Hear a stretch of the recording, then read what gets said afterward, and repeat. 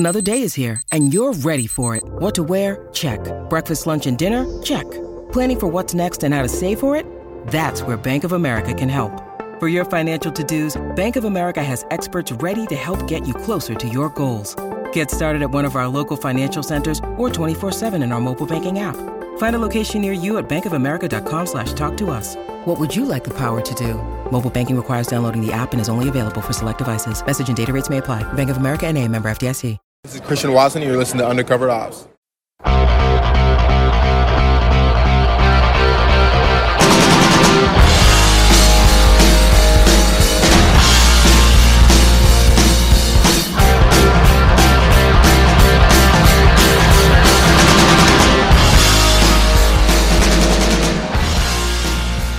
What is up, everybody? Welcome back to another episode of Undercovered Ops.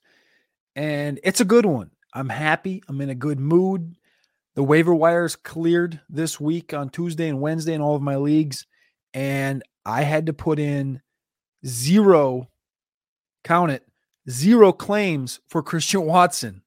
And you're saying, well, Christian Watson was the biggest ad of the week. Everyone was putting all their fab in for Christian Watson. You're right. But if you tuned in, week 10, Undercovered Ops, the 5 league winners, Christian Watson was on that list. I talked about the 5 league winner candidates for the 2022 season, and we smashed it out of the park. Christian Watson, who became this week's most expensive waiver ad. Cole Kmet scored 2 more touchdowns, is looking like the Cole Kmet we asked for in the preseason. Yes, an injury did kind of come up this week. He looks like he's limited, but I'm assuming he's going to be playing this weekend. We'll know a little bit more when Saturday rolls around. The running back we talked about, Jaylen Warren, the door opened up all the way this past week, and with another injury to Najee Harris, I mean, it's a matter of time. Like I said, the last 2 weeks before they put Najee on a block of ice, and Jaylen Warren is the bell cow for the rest of the season. That is league winner status from the running back position. You're getting a full workload. The way people looked at Najee in the preseason, Jaylen Warren has been twice the back Najee has during the season. It's just the way it is. Right? We don't always get to hit on all these guys. Najee Harris, we know what he is from a talent perspective, but he's been banged up all year. Jaylen Warren, just better, point blank. And sometimes in the NFL, you get stuck in these situations where teams have to play certain guys like Najee, like a Darren Waller, like Kenny Golladay, because he's banged up, like because he's shit and he get paid so much, and they kind of just have to like, well, he's healthy, so I guess we're going to play him for 35%. It's like, it's the NFL. It's a business. We get that. But Jaylen Warren, Cole Kmet, Christian Watson was a very, very good week. Obviously, Jaylen Warren, we've been adding him for close to 2 months now, but it's time. If you haven't had him, you have to have him. You can't drop him. You can't do any of that shit. You have to keep going there. The bye weeks this week, Jacksonville, Miami, Seattle, Tampa Bay. There was no bye weeks in week 12. Again, it is Thanksgiving next week. Shout out to everybody. Enjoy those times with your family. No bye weeks in week 12. And then Arizona and Carolina come back in week 13. Before week 14, the big final bash of buys: Atlanta, Chicago, Green Bay, Indianapolis, New Orleans, and Washington. So basically, we're just running extremely pure on Undercovered Ops, and today's show is going to be mentioning all of that. But first, we have to thank our main sponsor of this show. It's brought to you by Prediction Strike. Use the promo code Underworld to receive a free player share with a $20 deposit, limited to 1 per customer. The first ever stock market for professional athletes, Prediction Strike allows you to buy and sell shares, build portfolios, and operate in a live market using real money. Prices move based upon how athletes perform relative to their fantasy projection each week. So if somebody's projected for 6.6 fantasy points and they score 26.6 fantasy points, they're going to grow. If they're projected for 26.6 and they score 6.6, they're going to fall. If they're projected for anything less than 5, they will not move in that given week. There's a show on Discord right now from Aaron Stewart, our main man Aaron Stewart, talking about Prediction Strike week in and week out. He's got a very, very, what's a nice way to say this? He's on a hot streak right now. He's been on a hot streak for about 6 weeks now with the Prediction Strike. And he breaks down how to use Prediction Strike and how to take advantage of it and not to buy guys that are projected for less than 5 fantasy points if you're playing on a week-to-week basis, because the guys that are projected for less than 5 fantasy points, 5.0, they do not move on any given week. So even if you're going for a undercovered guy like Quez or Mike Strawn, some guy like that, where you want to hold them in Dynasty for a while because you can potentially get a return on investment down the line, you're not going to want to do that in Prediction Strike week in and week out, because guys like that are projected for 2.3, 4.3, And if they have a 15-point output, there will be no return on investment that given week. And then the projection will come out next week and there'll be like a 7.2. And the likelihood that that player repeats is very unlikely. So tap in on Discord, discord.gg/player profiler. Every Thursday, Aaron Stewart is talking through the prediction strike buys and adds, buys and sells. He also has an article going up on playerprofiler.com in the article section, which is predicting and striking on players on prediction strike. Go check that out as well. We're going to jump into the show today with 3 situations to monitor. Competitions, 3 teams, 3 situations, 3 things we need that I think are very important going into this fantasy playoffs. Obviously, we talked about the big guys last week. Christian Watson, Cole Kmet, David Bell, Jaylen Warren, Samori Toure, a bevy of players that I think are league winners. This right here, right now, is 3 situations that I am very interested in to see what happens over the course of the next few weeks. And foremost, we're going to start out with the New York Football Giants. Again, 7-2 coming out of the bye. I expect targets from Wan'Dale. The snap share stayed up, rising again as it has every week this year. 77% up from 68, 67, 22. Route share up 80% from 77, 74, 32. The boom game is coming for Wan'Dale Robinson. New York was able to skin their teeth. They literally threw the ball 17 times against Houston and won by 8, 24-16. Also, shout out to Saquon Barkley, 35 carries, 36 touches in this football game. They literally said, you know what? Saquon's better than every player on the entire football field. Let's give him the ball 36 times and see what happens. So it was not a good showing for anybody else on the field other than Saquon and obviously for Houston, Dameon Pierce and Nico Collins. But Wan'Dale was limited yesterday with a hamstring injury. If he does miss any time, I hope he doesn't, because I talked about this a couple weeks ago, being the next Amon-Ra St. Brown, the late season, target monster Amon-Ra St. Brown from last year. Isaiah Hodgins was added from the Buffalo Bills just a few weeks ago.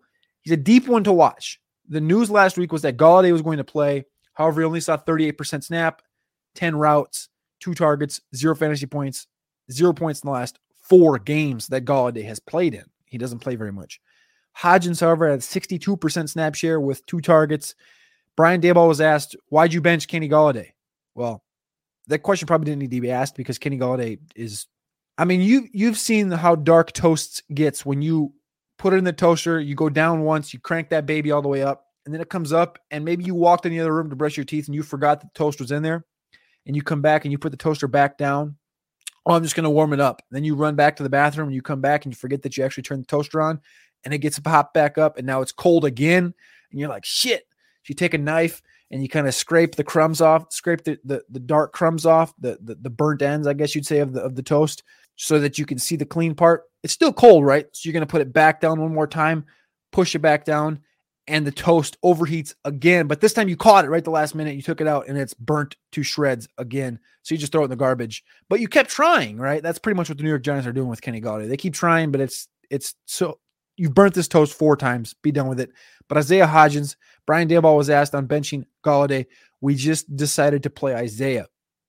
Small notes like that. They like Isaiah Hodgins. He just came over from Buffalo, 6'4", 210 out of Oregon State. The reason he didn't play and pan out in Buffalo is a simple fact. They got too many dudes. Davis, Diggs, Shakir, McKenzie. That's not bad. I like Isaiah Hodgins. I'm stashing him in deep leagues with opportunities. I obviously love Wan'Dale Robinson much more. They're using Darius Slayton enough. Daniel Bellinger might be back in the next few weeks, but Isaiah Hodgins is an interesting one. If they just straight up prefer him to Kenny Golladay, we shouldn't see much more Kenny Golladay.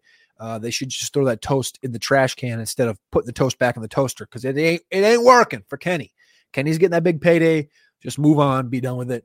The number 2 situation to monitor is the Los Angeles Rams backfield.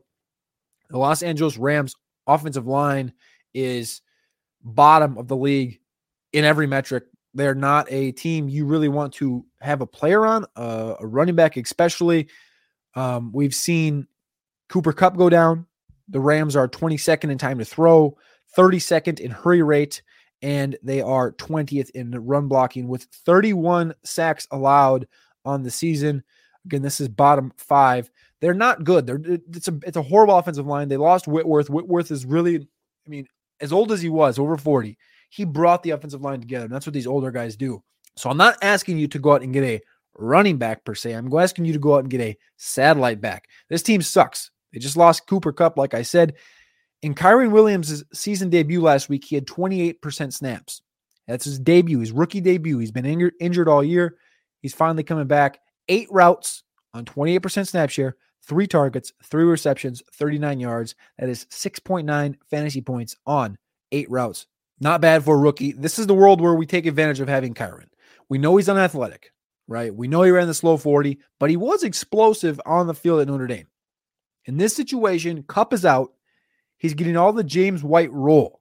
His best comparable on Player Profiler is James freaking White. Take advantage of it.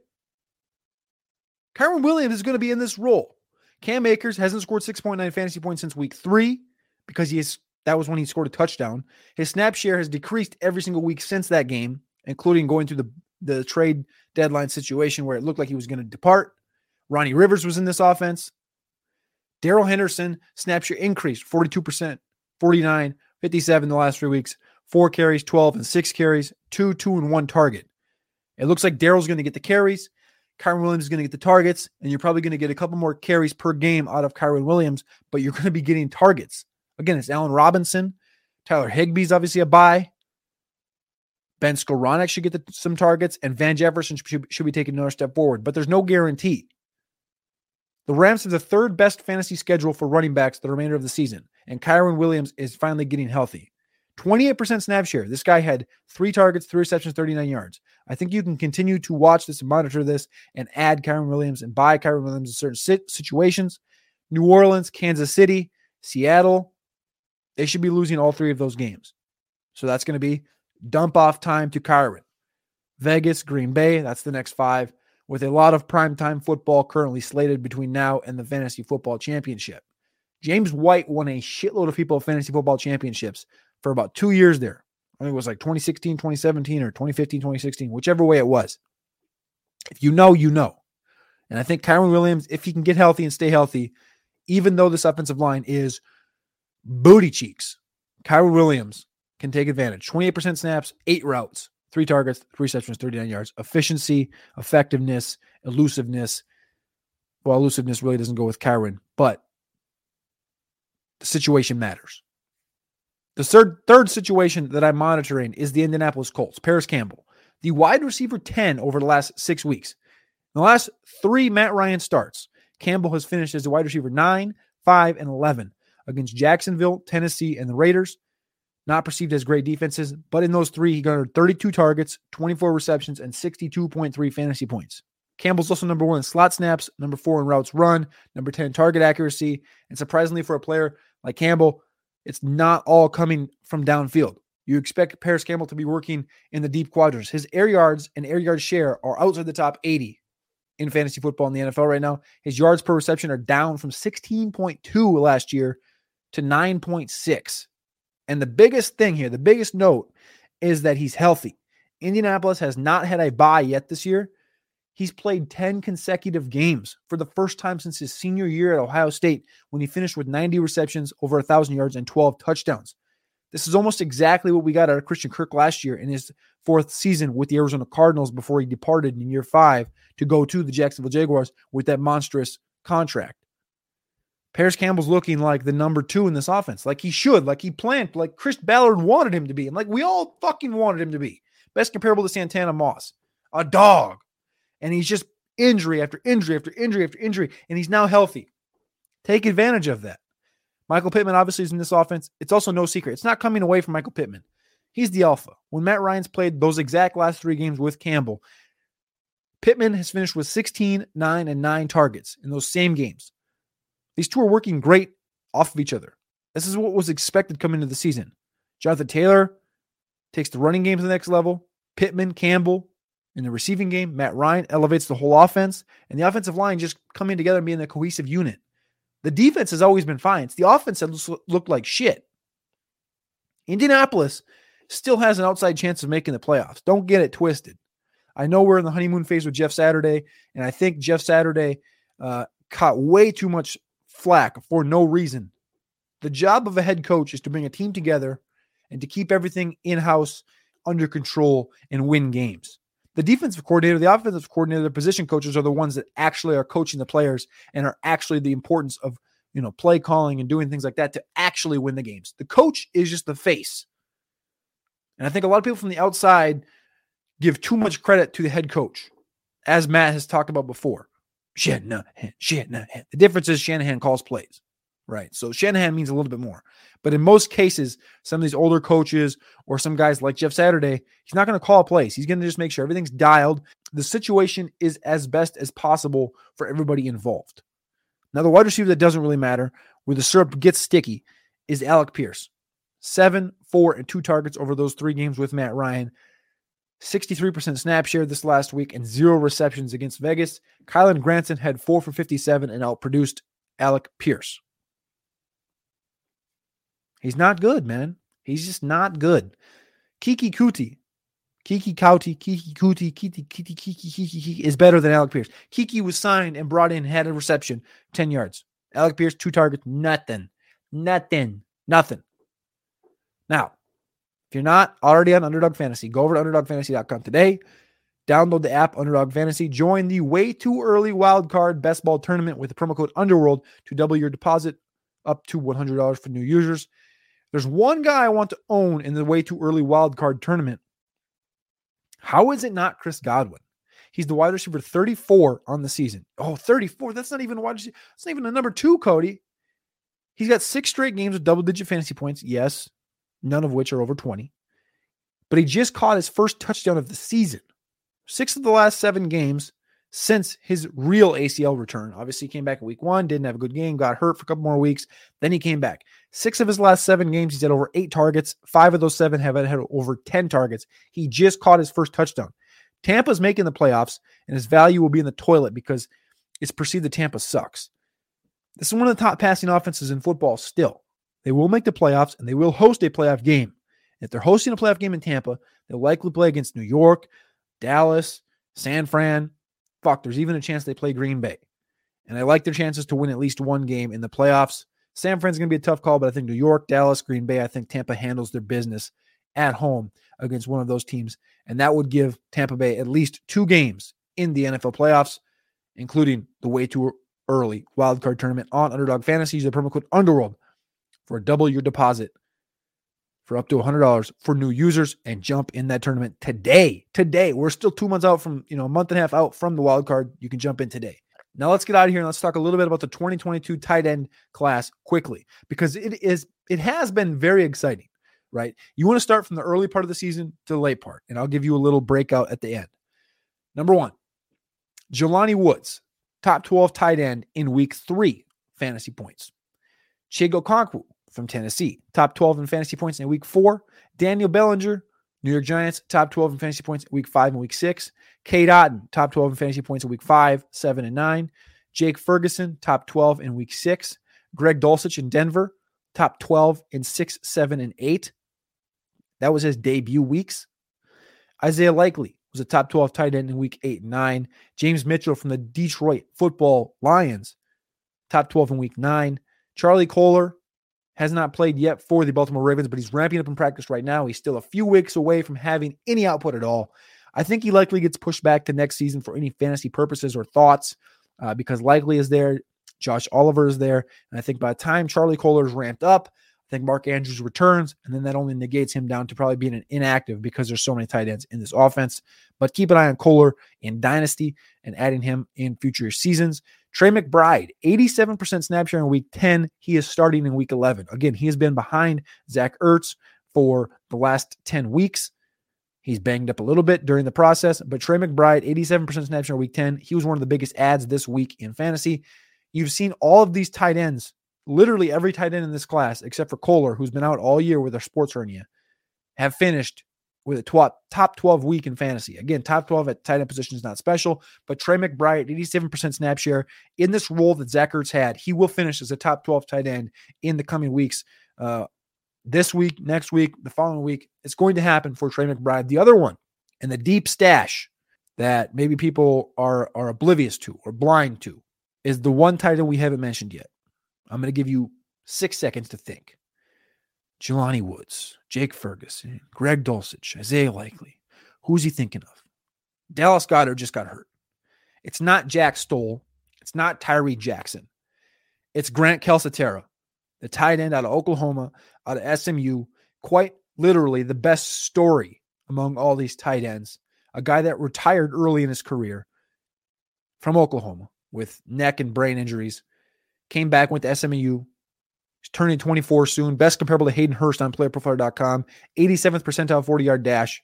I met him down at the Senior Bowl. He's just an all-around great guy, and he's got hands of, I was going to say hands of steel, but hands of steel wouldn't be catching a football. He plays the Indianapolis Colts this week. Grant Calcaterra was activated in week 3. Goddard hit the IR, and this offense is as explosive as we've seen. Not only can you trust playing Devonta Smith and A.J. Brown like you can and like you have been every single week, but Grant Calcaterra from SMU, formerly from the University of Oklahoma, will have a top 12 fantasy week in the coming month.